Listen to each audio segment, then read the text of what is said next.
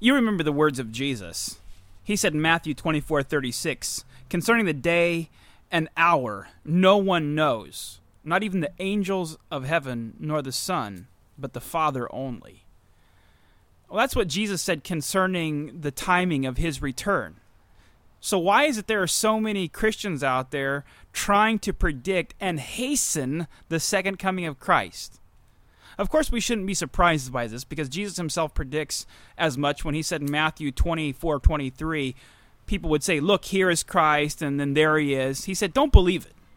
But many Christians are obsessed with calculating his return and reaching for the unknown because they don't want to accept Christ's word. They want to be smarter than Christ. But the fascinating thing is, it's not only Christians who are doing this. Fundies of several different stripes are now vigorously working to prepare for the coming of their own particular Messiah. So today, we're going to talk about fundamentalist kook expectations concerning the second coming of the Messiah. So stay tuned with us on Sinners and Saints. In an age of moral bankruptcy, political sleaze, theological confusion, and aimless religion in a mindless church, we're addressing the need for a Bible-based, intellectually rigorous, 21st century Christian faith. This is Sinners and Saints, theology with an edge.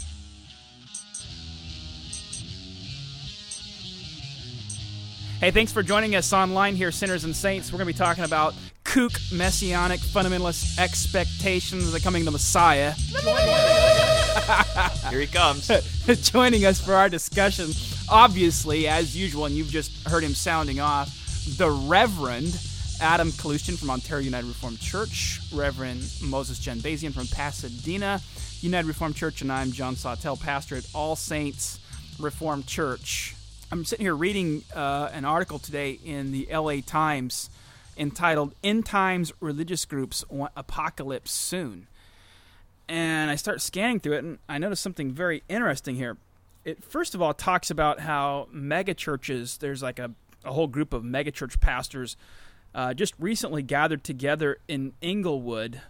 And here's what the article said: to polish strategies using global communications and aircraft to transport missionaries to fulfill the Great Commission. Why? Doing so, they believe, will bring about the end of the world, perhaps within 2 decades. The article goes on. One crazy group of fundamentalist Christians, fundamentalist Muslims, fundamentalist Jews, and on and on and on, who are going about their own preparations for apocalyptic crisis, which ushers in the coming of Christ. I have to say, as reading this, the reason why we'd even be curious or concerned or desiring to take this on is because this article makes it look like this is what Christians believe. We're all just a bunch of nutty, kooky, weird, obsessed people running around trying to, set into order the climactic apocalyptic events of the end times and bring the sky falling down. Well, let's begin with the good things. It's wonderful that Christians are meeting together to see that all the nations hear the gospel, and that would be something that we would obviously commend. The problem is the motivation, and I think that's really what we're trying to hit here, is this idea that we are going to bring about the great cataclysm by evangelizing. Like, this is their goal, is to see something take place that scripturally is not up to us in any way. We have a duty to worship God. We have a duty to continue to grow in our sanctification by being under the means of grace, and to see that the church in its mission actually goes out and evangelizes the world. And that the fact that we're commanded to do this should be our motivation. What these people have done is that's not enough for them. They want a payoff at the end that is going to be a grand nuclear holocaust, essentially. And that's kind of what they're looking forward to. And that's what they're pushing to, so that it comes in their lifetime so they don't miss it. Yeah, well, agreed. We are not anti-evangelistic here. We wouldn't even be doing this broadcast, by the way, if we were anti-evangelistic. We'd be sitting around just smoking cigars and doing whatever. We wouldn't be bothered with this. So we care about evangelism, getting the message out and so forth. But I just want to introduce to you Clyde Lott. Clyde. He's a preacher from down south in Mississippi who is both a preacher and a cattle rancher. According to Lot, what needs to happen here is he needs to start raising red heifers. He needs to raise red heifers, of course, because these are used in the temple in Jerusalem once it's finally constructed over there, so that they can offer up sacrifices according to the law. And so here's what he says he needs to do. He wants to raise a few head of red heifers for Jewish high priests. Citing Scripture, Lot and others say a pure red heifer must be sacrificed and burned and its ashes used in purification rituals to allow Jesus to, you guessed it, rebuild the local temple. Well, this is fun because this man is assuming that God is not going to be able to have the provisions necessary when he chooses to come in glory and in power, and that somehow we're going to have to provide for these things. Even though we don't know when he's coming, sacrificial bulls, which are not needed anymore now that Christ has come, somehow have to be restored.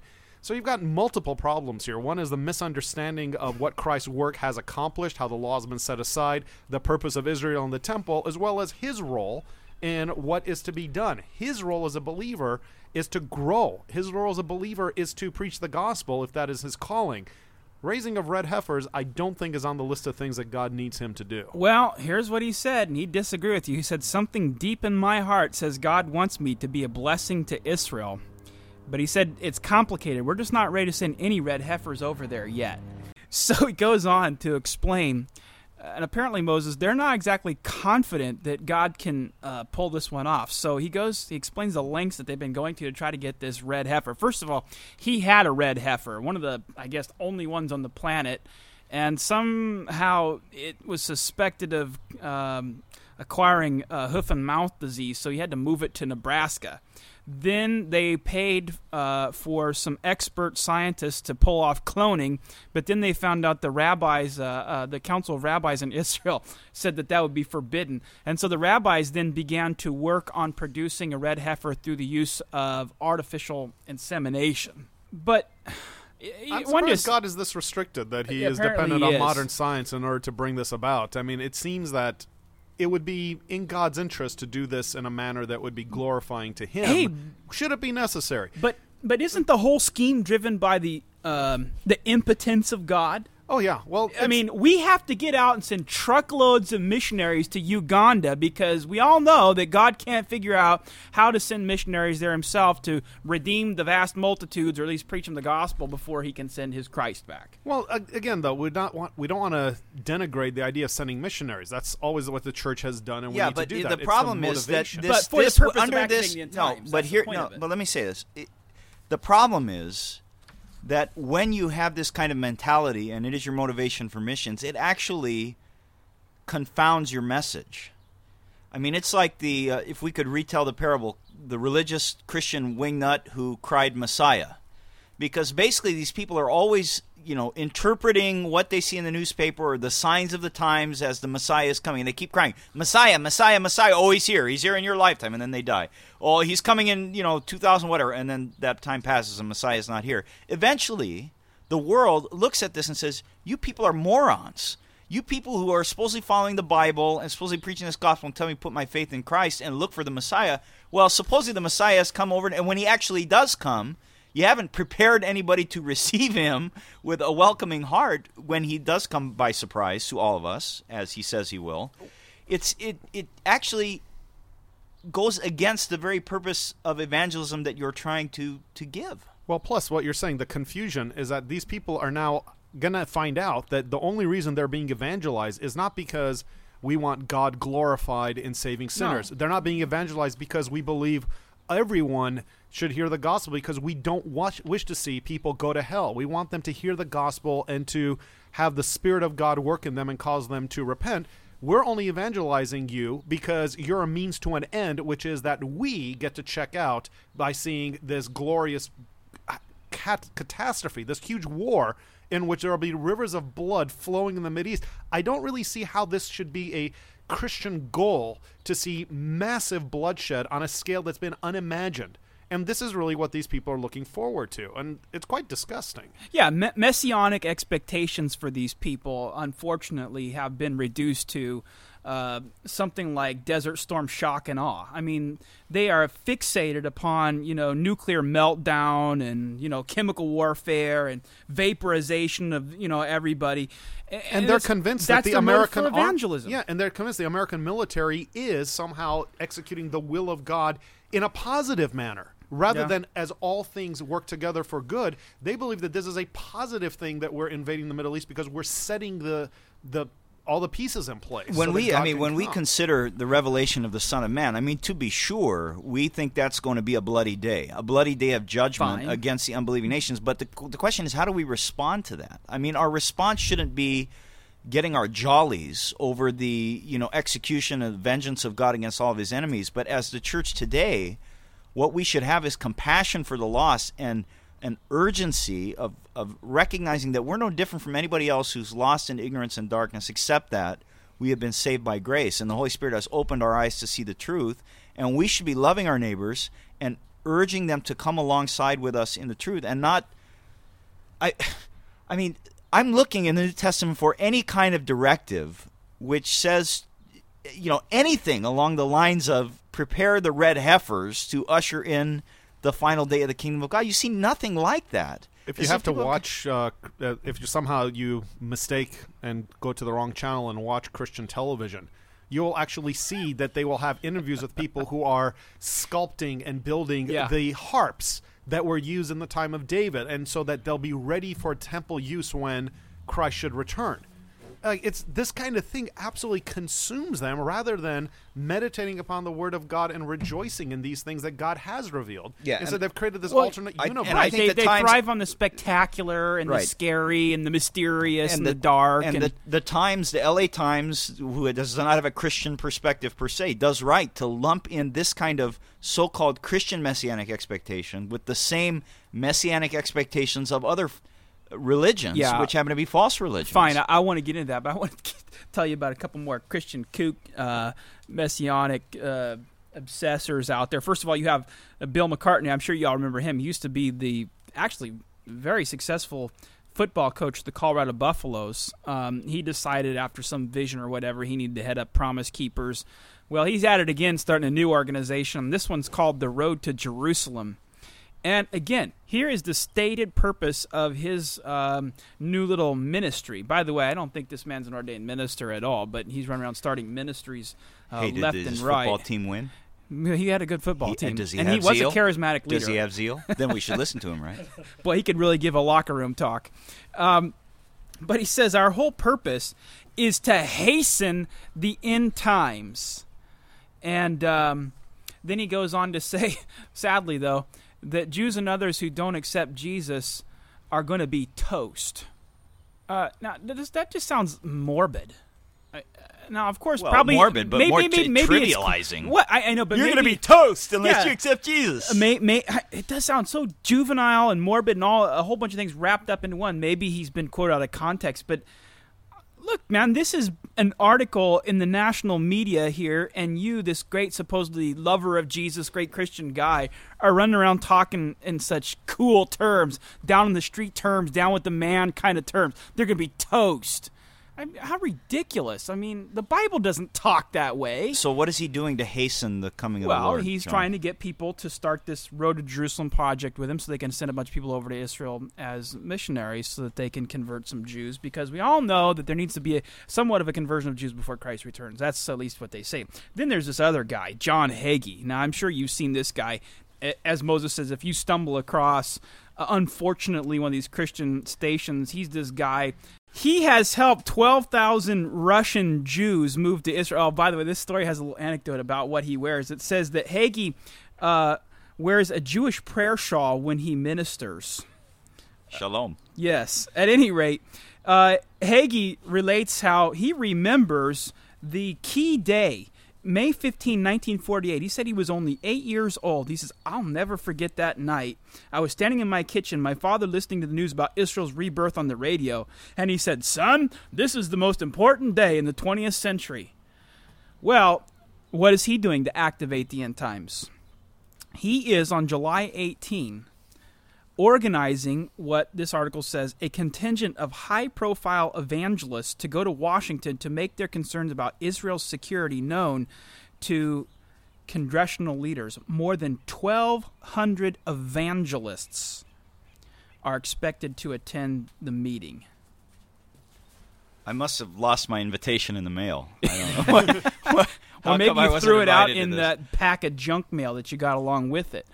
I think one of the sad things with this is that we forget that among the Arab peoples, the Palestinians and the Lebanese were the most Christianized. In fact, some estimates put the numbers of Palestinian Christians as 15% of the population prior to the birth of Israel. And so what has happened in the meantime is that men like Hagee and others are encouraging more and more Jews to come in there, but they are displacing all the Arabs, and particularly the Christian Arabs, who are getting more and more marginalized as the remaining Arabs who are around are seeing that American and Western Christians are siding with one group against their own people. You mean there are actually Arab people who are Christians in the world, Moses? Actually, in the tens and hundreds of thousands. But I mean, it's funny. You wouldn't even know that. I mean, you're looking not at from the American press, Christian American television and press. You just think, well, it must be every single Arab or any kind of trace of Arab anything must be a radical Muslim. Well, when's the last time you heard of 1,200 so-called evangelists gathering in Washington to address Congress on how to deal with Arabs? And why is the U.S. government being involved in the mission work of the church? Well, again, we need to use many angles here to activate the end times. Well, it's funny. You say, well, I wonder what Jews are thinking about what Hagee's doing. They got this quote from this rabbi. This is Orthodox Rabbi Brad Hirschfield from the National Jewish Center for Learning and Leadership in New York. He says, I truly believe John Hagee is at once a daring, beautiful person and quite dangerous. I sincerely recognize him as a hero for bringing plane loads of people to Israel at a time when people there were getting blown up by the busloads. But he also believes that the only path to the Father is through Jesus, and that leaves me out. So sort of a mixed review, I guess, of Hagee's plan. I guess I'm not as worried about what the Jews are thinking about this. What really troubles me is how we get lumped in. I think this ought to bother all of you. If you're a sincere Christian, you ought to be bothered by how you are lumped in with just fringe, kook, radical, fundamentalist groups who are not even Christians. This concept of activating the end times or apocalypse now by trying to prepare for some sort of coming Messiah is not unique to Christianity. Throughout the whole of human history, you've always had these people who have grand views of themselves and believe that they are somehow going to bring about some huge change that the whatever deity it happens to be that they like is using them to do. And so this is megalomania. In Christianity, we have the one God who has revealed himself in the flesh in Jesus Christ, who has done the great work already.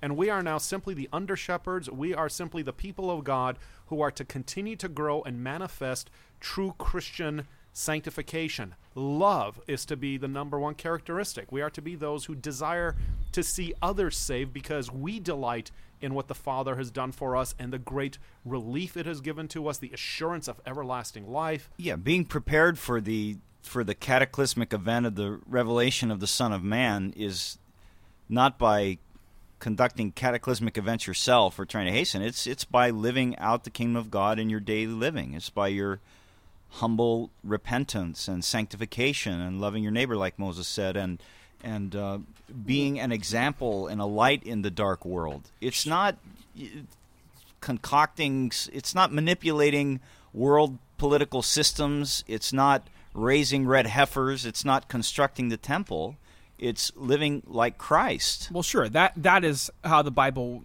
admonishes us to prepare, to not be idle, to be working, to be going out our daily callings, to be living and walking in the fear of the Lord, keeping his commandments, making the most of the gifts that he's given us so that when he returns, he will be ready. We'll be ready. We won't find us idle. But right. It's almost a sure mark of extremist fundamentalists that they are busy constructing some activistic plan, not just among Christians, but Islam. I already noted that before.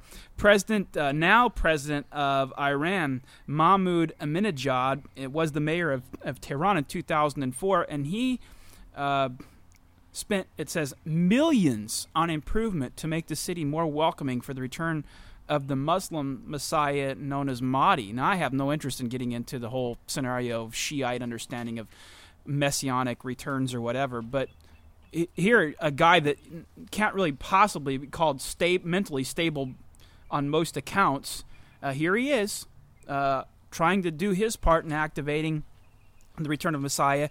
You have Jewish groups in Jerusalem, the article also cites here, who are making their own preparations for the return of Messiah. You have artisans recreating priestly robes of white linen, gem-studded breastplates, silver trumpets, solid gold menorahs to be used in the temple, and they're also busily hewing out 6.5-ton marble cornerstones for the building's foundation. I mean, all kinds of people are being cited here, but they're busy. They're activists in trying to usher in this return.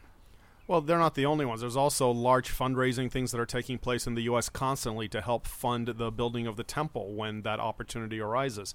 And to me, what's really sad in all this is the fact that you have so many Christians who have completely misunderstood the work of Jesus Christ, that he is the temple of God where we now actually can come to the Father and pray and be heard, and that the sacrifices have all been fulfilled in Christ, and to go back to them should never be the hope of a believer. To go back to the types and shadows when we have the reality, to actually go back to the picture when the real person is with us, this is insane. But unfortunately, it's not grand enough to consider that God has left the church, and the thing he's given the church to do is to preach the gospel. It seems so dull. It seems so anticlimactic.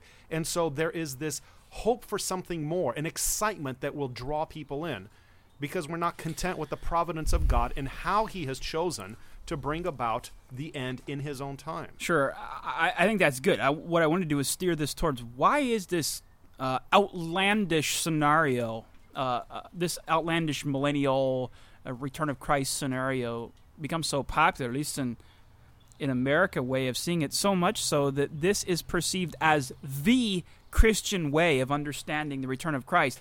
This LA Times article, this guy editorializes himself and explains what Christians believe. And he says this is how it's all mapped out. This is the Christian eschatology right here. He says, outline the book of Revelation, the view of the end times. He says Jews are to return to Israel, like as if everybody knows this, all right? Jews have to return to Israel after 2,000 years. The Holy Temple is rebuilt. Billions of people perish during 7 years of natural disasters and plagues. The Antichrist arises and rules the world. The Battle of Armageddon erupts in the vicinity of Israel, and Jesus returns to defeat Satan and enemies, presiding at Judgment Day. He presents this as matter of fact, as if this is what Christians believe. In fact, this is a brand new idea. You can't blame the guy for thinking that, because all the bestseller, Christian pseudo-truth, but also a little bit of fiction mixed in, like the Tim LaHaye series on... the Left Behind series. The Left Behind exactly. series. Basically... Hal Lindsey's been out there saying this, selling millions and millions of books since their late 60s. You can understand that the uninitiated to the Christian faith, those who don't know anything about the basics of the history of Christian theology of the end times, and the vast majority, unfortunately, of professing Christians in the United States, they believe that that is what is going to happen. I mean, we've talked about this many times before, and you can probably see some shows on it in the archives, but that is not the historic view of the return of Christ in the Christian church at all. It's a sliver if even the total Christian population today believes this scenario. Why is it that this is the one that's the most popularized and the media would recognize as the Christian view? It always has to do with marketing. When you're dealing with mass media markets, it really is who has the best way of packaging their message. It's not really who has the right message that matters. And so this is where there's been a lot of aggressive fundraising and propagation. Yeah, and you further want to ask the question, why is it so popular and why do people accept it? Because it's something, tangible, something exciting, something that gets you going. I mean, Christians look out at the world and they get frustrated because they see, Las Vegas, or they see the movie theater, or they see the television, or and there's all these lights and all TV. these. Well, I'm just saying, there's all these lights and bells and whistles, and there's all this excitement. Well, we want to have that too. And Jesus, really a Christian should look around and say, okay, that's all nice and good as long as it doesn't violate the law of God. And we may enjoy it to a certain degree, but we shouldn't be seduced by this, by bells and whistles, as if all that we see around us is all that we have. We don't have to make a Christian version of it in order to be fulfilled in this life. We know that a great day is coming when he'll glorify the new heavens and the new earth in which righteousness will dwell, and we should be content with that. We shouldn't try and recreate an artificial form of that now or try and hasten that artificially. You're right, but here you go. I mean, this is why we have to talk about it.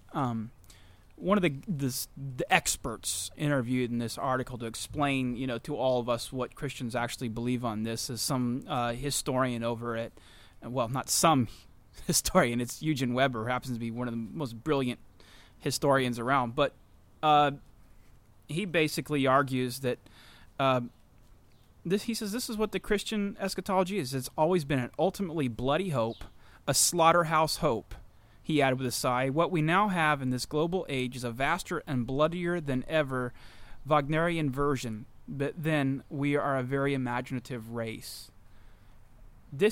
We're painted with a broad brush by a guy who should know better and a really bona fide historical expert, but we have painted ourselves into a corner, in a sense, as Christians by allowing these people to seize the headlines and to let their doomsday scenarios be the sort of scenarios that dominate the press out there in terms of what Christians believe about the future. What do we do to counteract this? What do we do as serious-minded, Bible-believing Christians who aren't kook, fringe, radical, extremist, fundamentalists? Well, first thing is, how do we reshape the landscape? Well, here? The first thing is start holding people accountable for misrepresenting Christ in the Scripture. I mean, I can't tell you how many times I meet people who find any number of inconsistencies biblically with what they're hearing in a church, but because they kind of like it there, they've been with their friends, and it's not that bad, whatever. They continue to give money, they continue to show up, they continue to support these broader, so-called Christian movements and teachers and leaders in the name of obedience to Christ and what have you. No, you need to stop, or you need to start holding these people accountable. Stop following them. Stop sending them money, and label them, like the LA Times does, as these radical freaks who are not giving a message that is in line with truth, and just inciting people to irresponsible use of funds, to these cockamamie schemes that, raising red heifers, sending, becoming a political lobby as the Christian church, pro-Israel in the in the American governmental system. This kind of stuff has to stop, and the common man has to stop supporting leaders who go off in these ways. One of the problems with modern media is that you're having to deal with the fact that only the sensational makes the news, that which is a good picture or entertaining. So you get 20 people downtown who hold up a sign that says God hates fags. They're going to get on the news. We preach to 1,000 people that God has called them to a life of holiness and that they are to give God thanks every day of their lives for everything they have. That's not going to make the news. It's not sensational. It's not interesting. But that's the reality of Christianity. And if these people were to go back and see the Apostle Paul and the Apostle Peter preaching, it would be overall very unremarkable and too dull for them. Because you read Paul's letters, what is he doing? He is reminding people of the work of Christ. That's his number one thing. He is calling them to now live out the implications of their regeneration, of their rebirth. He is not telling them, Israel is still there. We can still pull this off before anything else goes wrong. Let's make it happen today. In fact, he's taking on the weightier matters, like telling people not to sleep with their mother and stop hitting the sauce, get off your tail and get a job. Yeah, take care of your family. Really stop gossiping. Kind of ideas. Weak. Those are the kind of things, and it's not sensational, and so it is never really going to make the news. But that's why individual believers are called to support these things that the rest of the world will have no interest in. And individual believers are also called not to get led astray by everybody claiming, here is Christ, there is Christ, we're going to bring this about. You as an individual need to mature and grow and stop chasing after these things. Yeah, unwittingly, it's funny. These people are becoming fulfillment of prophecy, but not in the way that they think. They think they're on the side of God, but they're actually on the side of the enemy, who is saying, look here, look there, that's where the Messiah is. And, everybody chases after their own little agendas, whatever it is. So they are the fulfillment, but they're actually the false prophets that the Lord is talking about. And he will not return according to their schedules. Yeah. He will return when they and we and everybody else does not expect it, and we better be found ready. And let's also keep in mind something else. Throughout the New Testament, again and again, you see this idea of we are now all considered as sons of Adam, who are judged and who need to have the second Adam come and redeem them. And Paul makes it very clear, there is no Jew or Greek. There is no more distinction like this that we are to maintain in our way of doing business. So what is it that is happening when a large group of evangelicals get together and say, we must support Jews and Israel at the expense of the Arabs? They are going completely against what God has said the gospel is to be, which is to break down the wall of separation and make all one in Christ. We cannot be attacking any race and believe ourselves to be right with God at that point. We must be true believers who see all in need of the gospel and not favor one group over another in these things. Well, as we said, the irony of this whole movement is that they have now the people who are agitating to construct these fantastic scenarios to help God out to bring the end times to pass are actually the ones who Jesus prophesied against negatively. All this should warn us as Christians to be sober-minded, to take the Bible seriously, to respect the words of Christ, who says, no man knows the day or the hour, and then to go on and to fulfill the admonitions that Christ gave and his apostles gave about what we are to be doing in the meantime. And that is to live like normal human beings, to plant crops, to run our businesses, to have marriages, to raise families, and to subdue and conquer and take dominion of the earth until Christ should return. That's the simple, ordinary, mundane preparation that God has commanded us to do.